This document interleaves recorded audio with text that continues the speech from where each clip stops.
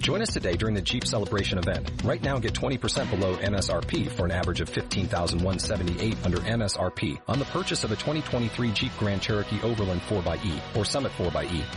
Not compatible with lease offers or with any other consumer incentive offers. $15,178 average based on 20% below average MSRP from all 2023 Grand Cherokee Overland 4xE and Summit 4xE models in dealer stock. Residency restrictions apply. Take retail delivery from dealer stock by 4/1. Jeep is a registered trademark. And on the line with us is former Attorney General of the state of Pennsylvania. Pennsylvania is a big swing state in the United States right now, and a lot of primaries last night. Ernie Priot. Ernie, tell us what the heck happened last night in Pennsylvania? Well, it's too close to call between Dr. Oz and Dave McCormick right now. Oz squeaked ahead at the last minute after midnight by about 2,500, 2,600 votes. But then they started counting the mail-in ballots. There we go, folks. And that's where everything is screwed up.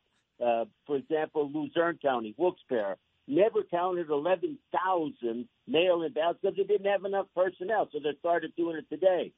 But they only, and the population is only 5,000. How did it have 11,000? Well, it's quite a bit more than that. How many votes did Biden get?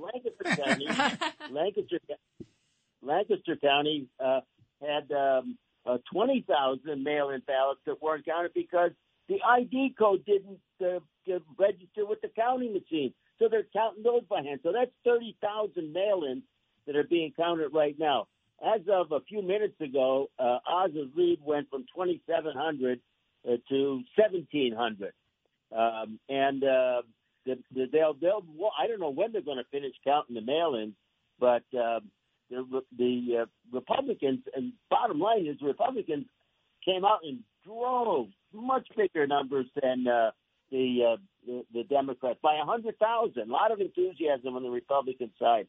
Also, registration used to be 800,000 plus for the Democrats, now down to just over 500,000.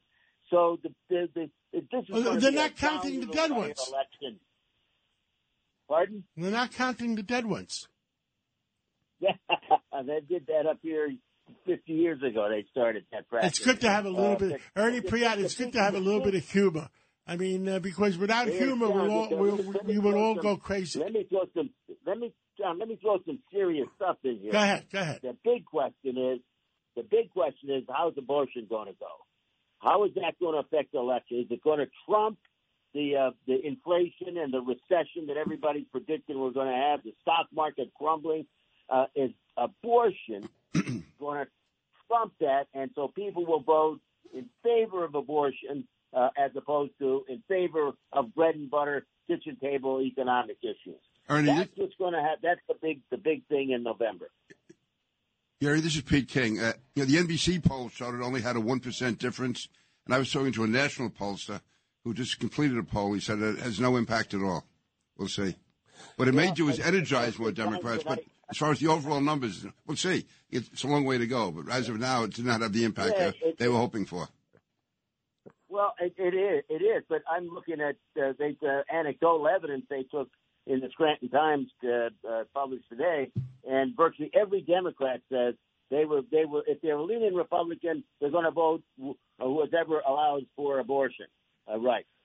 So I'm just giving you a little hint that this and my daughter is the Republican county chair down in Montgomery County, and she's saying that abortion was a big issue at the polling places down there. So I'm not a believer that the economy trumps abortion in this case right now. It may. Well, Trump supporters should realize Donald Trump only appointed judges who are going to overrule Roe versus Wade. They can't complain now. Hey, Ernie, this is Vito Fasella. Just a couple of things. I think when people continue to pay over $100 for a gallon of gas and they can't afford to, or they have to make a decision between, say, going out to eat or putting food on the table, if that continues, and people getting shot dead in the streets, and people, that's right, you're afraid to go on the subway, etc., and there's no response or there's an indifference. People aren't stupid. Peter is one of the most successful politicians around here.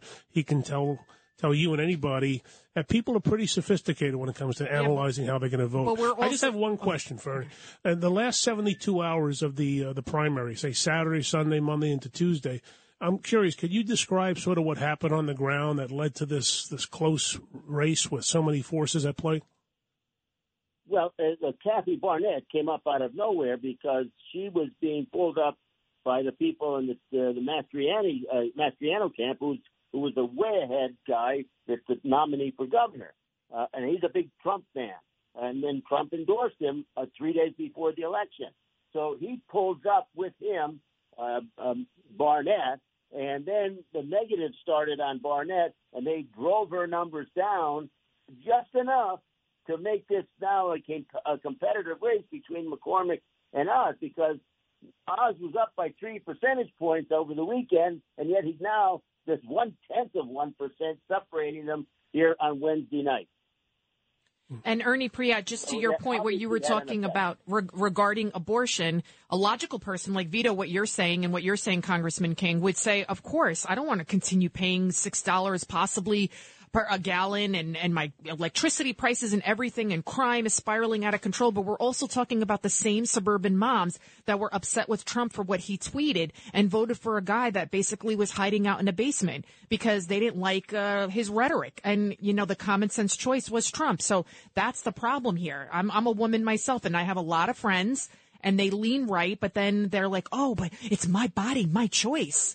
And then their emotions override the common sense. Well, fortunately, the polling isn't showing that. But again, it's a long way to November.